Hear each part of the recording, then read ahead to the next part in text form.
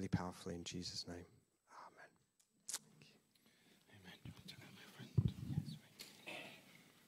Amen. Morning.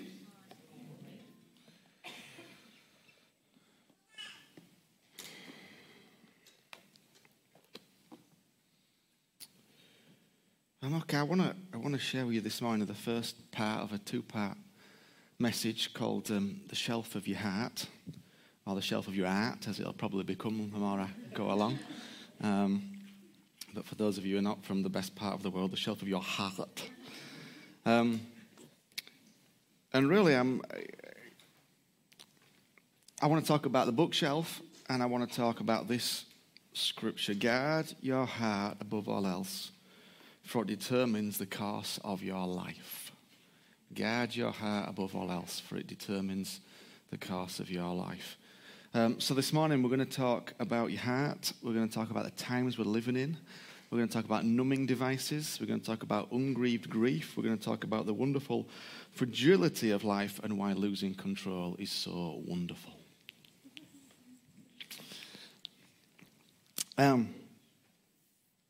Now, first of all, let's talk about heart. When the Old Testament writers and Jesus talk about your heart, they understood the heart to be the center of your being. So it's like the center of who you are. Biblically, your heart integrates all the ways you know and experience life. It's where you feel and sense things. So to put it super simply, your mind is where you process things and your heart is where you feel things. It's a very simplified version, but it works for what we're doing. So your mind is where you process things, your heart is where you feel things. Your mind is where you examine and judge and come up with what you think about a certain thing, but your heart is where you feel something about that thing. And I want to spend a couple of moments reminding you of the times we're in, because I think it might seem a little weird what I'm doing, but we're going to get to the point, okay? You all remember there is a war going on in the world right now. I know it's bumped off the pages because apparently 5 people talking about what they think the future of countries is more important, or what they don't think or whatever. But there is still a war going on in Ukraine, and of course we started the year with pictures that seem to come out of the 20th century and the 21st century, because there were columns of tanks rolling through countryside and all sorts of things going on. And of course your heart feels a response to it. Your mind makes a response, and whatever response that might be, and your mind probably tries to make sense of something like that, but your heart also has a response. Whether you are aware of it or not, you do respond in your heart to that sort of thing, because your heart feels something, whether it's anger or sadness or frustration or rage or whatever it is, your heart does feel something. When you see the news reports and you watch the pictures, you feel something. Or perhaps you feel nothing, which is also an appropriate, normal response. So you might feel nothing or you might feel something, but there's some form of response in there. And here's the thing. Your heart has shelves in it. Your heart has shelves in it. And your heart has actually a series of shelves in it where these feelings and responses are stored up and they sit side by side in your heart. So this bookshelf is a picture of your heart. And in your heart are all sorts of things, and they're deliberately blank because they'll all be different in everybody's heart. But the truth is that your heart has all these shelves in it, and it has all these feelings and responses that are stored up in it that you have had. Some you're aware of, some you're not aware of. But they're there. You might be aware of them, you might not, but the truth is you're a human being, which means there are things in your heart. And this morning, I want to spend my whole time just talking about these things in your heart. In 2 weeks' time, we're going to talk about how we deal with those things in your heart. But I felt like I needed to spend a bit of an extended time just expressing and opening our eyes to what's in there. First of all, we live in really interesting times, don't we? I don't know if you remember, but we had 2 years that were really weird. Didn't we? Of course, we easily forget, though, that we had 2 years that were really weird, because we've moved on to the next thing. But really, we lived through 2 years of just weird stuff, man. Like deeply challenging things we'd never experienced before. So we lived through all that, all the COVID stuff, and our mind tried to come up with answers. And if you're like me, your mind just got frazzled trying to work it all out. But your heart felt some things. No matter what, your heart felt some things. And we managed to come through it, although the truth is pretty much everybody, I think, was wounded in one way or another by those 2 years. Pretty much everybody was wounded in one way or another by those 2 years. And you may have processed it, you may have not, but basically there were things that sat on your heart through those 2 years. And you may have taken them off and looked at them and dealt with them, you may not have done, but there were things that sat on your heart. There was pain and grief and sadness and loss and all sorts of things that sat on your heart during that time. We came through it one way or another, but most of us came through it full of fatigue and weariness, because it was a fatiguing and weary time. It's incredibly challenging. Incredibly challenging. And then we came into it in a year which again started with a war in Europe, an actual proper tank-based war, which most of us thought would never happen again, because we thought that was a 1940s type thing. But now we're seeing all this stuff that's gone on. And then you realize that we're in a new place economically, that most people, if you're under 50, you've never known what we're now seeing economically. You've never known inflation in double digits. You realize that 10% inflation means prices double in 7 years because of compound interest. I was talking to somebody the other day, he must have been in his 60s, he said, yeah, my first mortgage we fixed it at 15% for 10 years because it sounds, yeah, see, somebody's nodding back there, yeah? Because that was a good deal back then. All right? So most of us, if you're under 50, you are going to live through some times, and you are going to live through them that economically you've never seen before. I mean, we're talking about energy rationing. That means you might not be able to charge your phone up when you want to. Can you imagine the trauma it's going to cause? No, you laugh, but I mean it. I mean it. Can you imagine this generation that's coming through have never known not to be able to have anything that they want? And we're talking, we might have to ration energy. Some of you will know you'll live through the 70s when actually you could only put the lights on for 6 hours a day. Those times existed in living memory of people in this room. It may well happen again. We are facing some incredibly challenging times. And of course, some people have not really thought about it. Some people have thought about it. But listen, your heart's thought about it. Even if your mind might not have done. Your heart's. Politically, of course, we're in really strange times, aren't we? I mean, I know there's been hypocrisy, but some of the brazen things that are going on are like unbelievable to me. And that's before we talk about your individual life. That's before anything's gone on in your family, with your finances, with your health, with anything that's gone on just for you. This is just stuff that goes on in the world, and we've just scratched the surface. And whether you realize it or not, when you hear of such things, there is, for many people, a fear of where it might lead. Do you remember at the beginning of the year, there was talk of potential nuclear war? That was talked about. Now, your mind might not go there, partly because you daren't go there because it's too terrifying, but your heart sometimes does. Your heart sometimes does. And the uncertainty of where these events in our world are heading sometimes also resonates with fears that are inside of us about what our future looks like, our relationships, our work, our children. There is something existentially unsettling about this moment in time. There is an increased sense of the fragility of life. And I'm telling you all this that you already know, but although you already know it, you don't often take time to think about it because it's too terrifying to think about. But it's important that just for a moment we remind ourselves, because this all affects your heart and it weighs heavy on your heart. And I'm spending time acknowledging all this to validate the feelings in your heart that most of us will have. And most of us will not have been able to express them or even be aware of them, but they are there. And I just want to acknowledge this is not an easy time to be alive. It's not an easy time to be alive. It's quite a challenging, tough time to be alive. And of course, we can look back and go, well, I'm not sending my 20-year-old and my 18-year-old to some field in France to go over the top, so it's not that bad. And we could look at it like that, and it's true, we are incredibly blessed. Okay, my boys are not going to a field in France. So we are incredibly blessed in that sense, but still, sometimes because we've been cosseted and blessed, it doesn't take much to weigh heavy on our heart. So part of the reason, because we are so blessed, we don't need something so traumatic to traumatize us. Does that make sense? It's like in the 40s, we started here, so we went here, it was traumatic. Now we're starting here, so we go here, it's just as traumatic.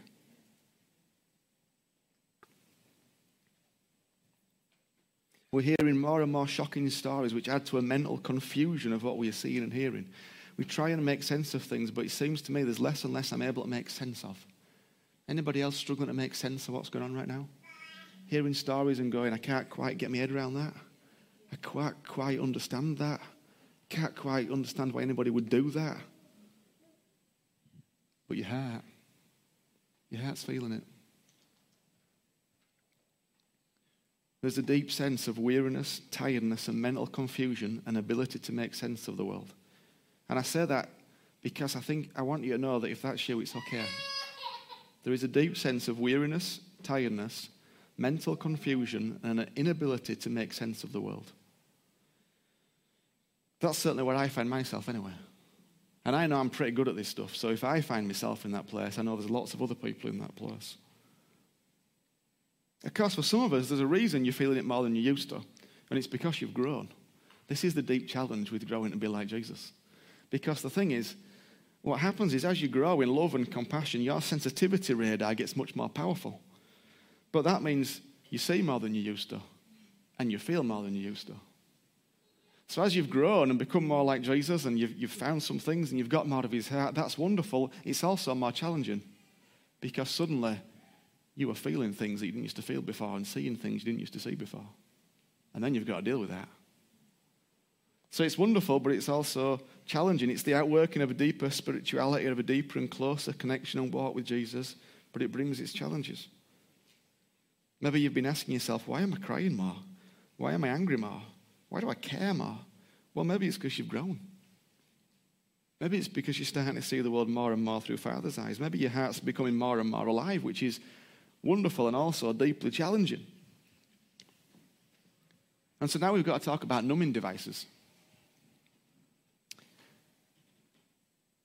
See, our natural reaction to pain is to numb it. There's nothing in us naturally that wants to actually deal with and process any pain.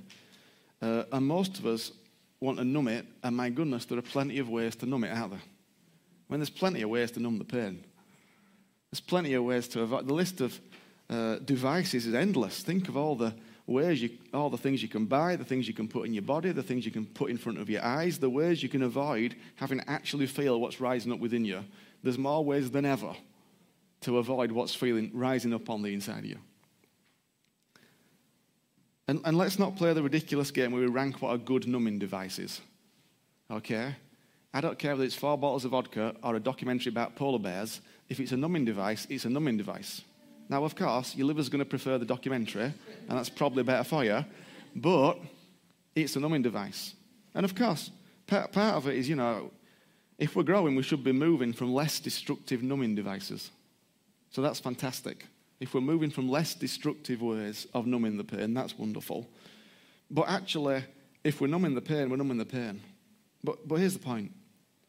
You know you are maturing when you reach less often for your chosen numbing device in times of pain, loss, or turbulence.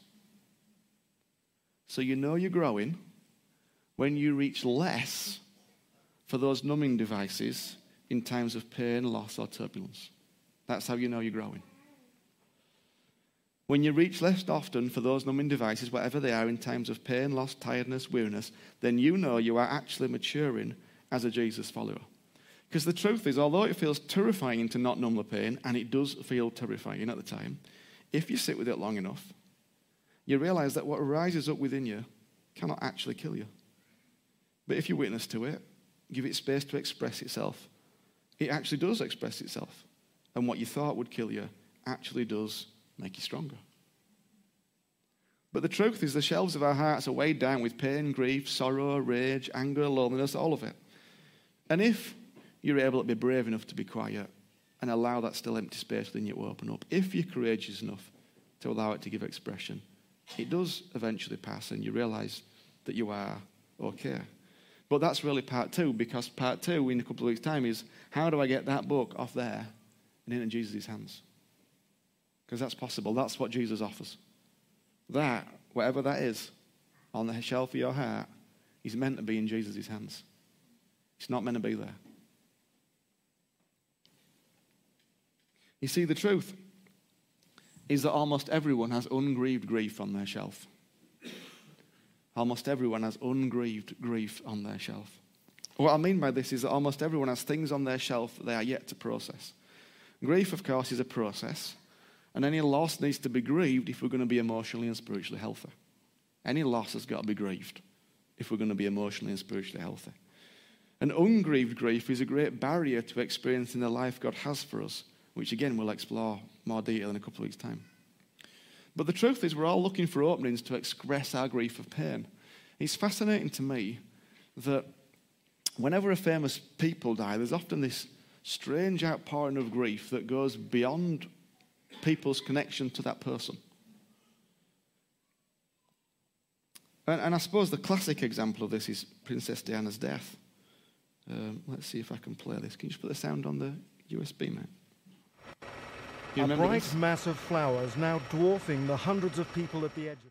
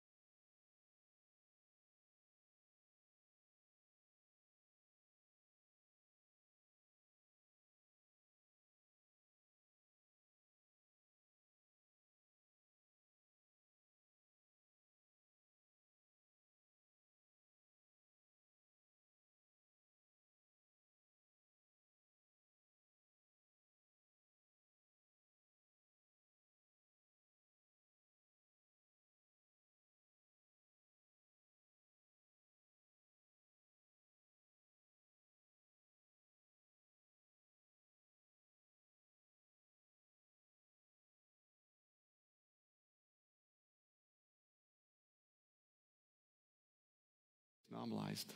It's a release valve. So lots of those flowers were nothing to do with Princess Diana. It was an opportunity to express grief that was locked in people's hearts, and suddenly it became okay to express grief. It was the same when the Queen dies. And some of it will be because of her and the incredible life she's lived and the incredible servant she is, but it'll also become okay for a few days to express grief. And a lot of it will just come pouring out. It'll actually be an incredible moment to minister to people that moment. Because suddenly it'll be perfectly all right to talk about grief and loss. Of course, another mark of maturity is learning to cope well with loss. There is we've already said, with an increased sense of the fragility of life. And in one sense, it's always been that way. We've always had to make peace with the terror of life. I mean, if you think about it, life's pretty scary. I mean, you can walk out of this door, cross that road and be gone, can't you? You can put something in your mouth and die. You can eat something. Do you know what I mean? Like, we've already, the idea that you're going to go up in a metal box and fly across the sky is a bit weird, really, when you think about it. Or go in another metal box and travel at 80 miles an hour with lots of other metal boxes. Like, it's a bit strange. So we're already used to kind of managing risk in that sense and being used to that, okay, there might be some loss along the way. But this is really interesting. You see, one of the stages of maturity is reckoning how fragile life is and how little control we have over any of it. One of the stages of maturity is recognizing how fragile life is and how little measure of control we have over it. Most people spend their whole lives trying to control their life, and they live forever in tension and anxiety because you can't. The stage after that is to come to terms with that truth and be at peace about it. To acknowledge that life is fragile, I have very little control over it, and that's okay. You see, you can view life through the lens of how terrifying everything is, and it can cause you great paralysis. Or you can see the fragility of life and allow it to heighten your wonder, awe, and gratitude that you get to experience this roller coaster we call life. You see, the really free people go, wow, I get to live. And the anxious people who really struggle go, man, I have to live. But it's a wonderful place when you can look at life and go, wow, I get to live. I get to experience this thing called life and people and friendship and relationship and love and joy and peace and grace. You can say we're barely hanging on, or you can also say, isn't it amazing we get to hang on? And that ain't a shallow cop-out. That's not trite. It's at the heart of the Bible. As David says in the Psalms, this is the day the divine has shaped. Let's rejoice in it, appreciate it, have some fun. Now, of course, most people find that deeply challenging to do. And the reason they find it difficult is because they're underlying assumptions about what life should look like. We must ask ourselves the question, what do we think life is meant to look like? And then follow up that question with, where did that idea come from? So most people express shock at the fact that life is hard, but where did you get the idea it should be easy? Most people express shock at the unfairness of life, but who told you life was going to be fair? Most people express shock at the fact that life is complicated, but who told you it was going to be simple? Because it doesn't say in here it's going to be easy or simple or fair. But you see, we live with this idea that life should be fair and simple and just, and then we get upset because it's not. Okay, but what are you basing your outlook on life on?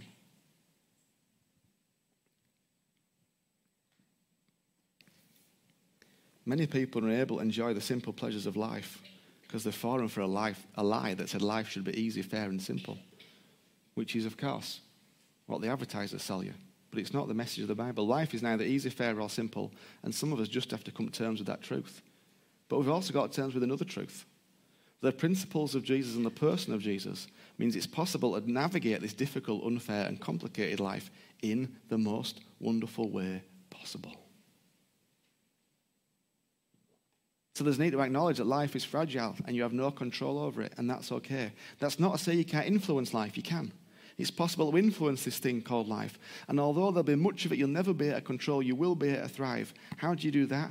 By guarding your heart. Why? This is why. Because you see life through the lens of your heart. And so if this is your heart, life's wonderful. But if this is your heart, and this is pain and loss and grief and sadness, then your outlook is completely tinged with what's in your heart. That's why the scripture says, guard your heart, for it determines the course of your life.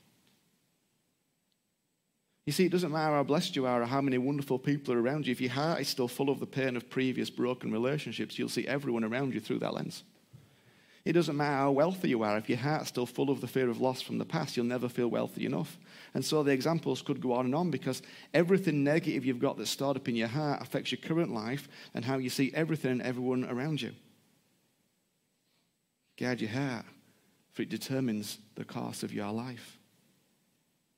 It's by understanding there's a shelf in your heart, and on that shelf sits all sorts of things.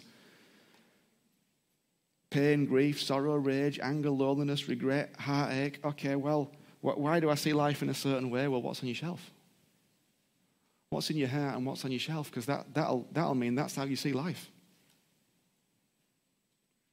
And of course, this is the incredible thing about Jesus, is that he does actually set us free from all that stuff. He's the only one who I can go, Jesus, this loss, I'm taking it off my bookshelf and I'm giving it to you. And I can leave it with him, walk away, and the lens of my life just got changed completely. And of course, that's the whole process and the whole journey. That's for 2 weeks' time. But for now, I felt like it was super important that I actually took an extended amount of that time to get you thinking about your heart. Because most of us don't want to think about it. Most of us would rather sit there and go, what heart? I don't have a shelf on my heart. Nope, not got one.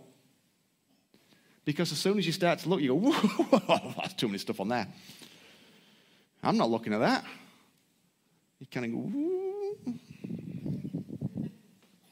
But that's what we do all the time. And of course, I understand that. It's overwhelming, it's terrifying. But listen, just because you don't acknowledge it, don't mean it's not there. This is the hardest thing for people who have gone through any sort of pain or trauma, which is every human being, is that the first step is to turn around and acknowledge it's there. And dare to look at it. And of course, like the story of Lazarus, Jesus says, oh, open up the tomb. Mary goes, no way, it's going to stink.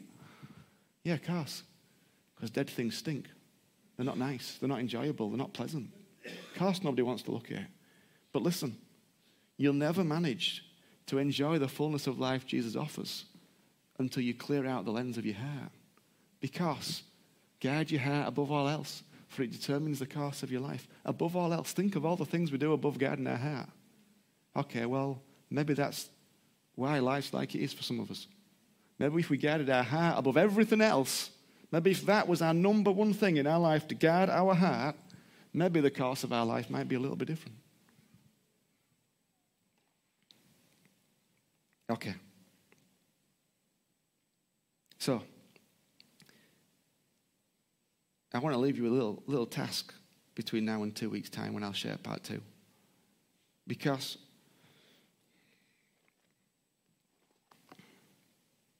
some of us have just got to come to terms with the fact that there might be a shelf and there might be some things on it. That's the first step. We've just got to come to terms with, okay, there probably is some things. And I've just talked about 3 years, but there's your whole life. I mean, there's stuff from your whole life that's on there, not just the last kind of, 3 years. And we've got to acknowledge the fact that it can be terrifying to look at it and think about it. But let me just say this one thing. God will never ask you to take more books off that shelf than you can carry. Now, he probably thinks you can carry more than you think you can carry. But he'll never ask you to take more off than you can cope with. Because the thing is, we look at it and we go, well, I can't deal with all that. And Jesus goes, well, can we start with the smallest one? Do you want to try me out? Should we have a go? See where we can get? Because that's how he works. But maybe between now and a couple of weeks' time, we've just got to go, all right, Lord, I'm going to choose to look. I'm going to choose to have a look. I'm going to choose to be aware. Maybe some of you have got to start asking him, what's on there? What is on the bookshelf of my heart, Lord, that shouldn't be there? Because maybe there's some things that he wants to help us with. And maybe there's some things he wants to take off. Because maybe there's a course of your life that can change when we acknowledge what's on there. Shall we pray together? Thank you, Lord. Father, I want to thank you for your incredible goodness towards us, Lord. I want to thank you for your incredible life towards us, Jesus. Thank you that you know each and every one of us, Lord. Thank you that you're a kind and gracious Dad. Now, Father, I ask, Lord, for those of us, some of us are aware, we know about the bookshelf, some of us even know what's on it, but Lord, particularly for those of us who, have never really thought about it perhaps, or who are thinking about it in new ways, I pray, Lord, that you'd speak to them, Father. That they'd make some time to just sit and listen. And Lord, perhaps you'll just reveal one thing to them for now, Lord. Because I know your heart is that our hearts would be fully cleansed of anything that's in there that's not of you, Lord. And we acknowledge, Lord, that this is not an easy time to live. We acknowledge the challenges of it, but we thank you for your wisdom, Lord, that says if we guard our heart in it all, then it will determine the course of our life. And we know when we guard our heart, when we deal with those things that don't like you, then our lives go in wonderfully fabulous ways. And we want to thank you for that. In Jesus'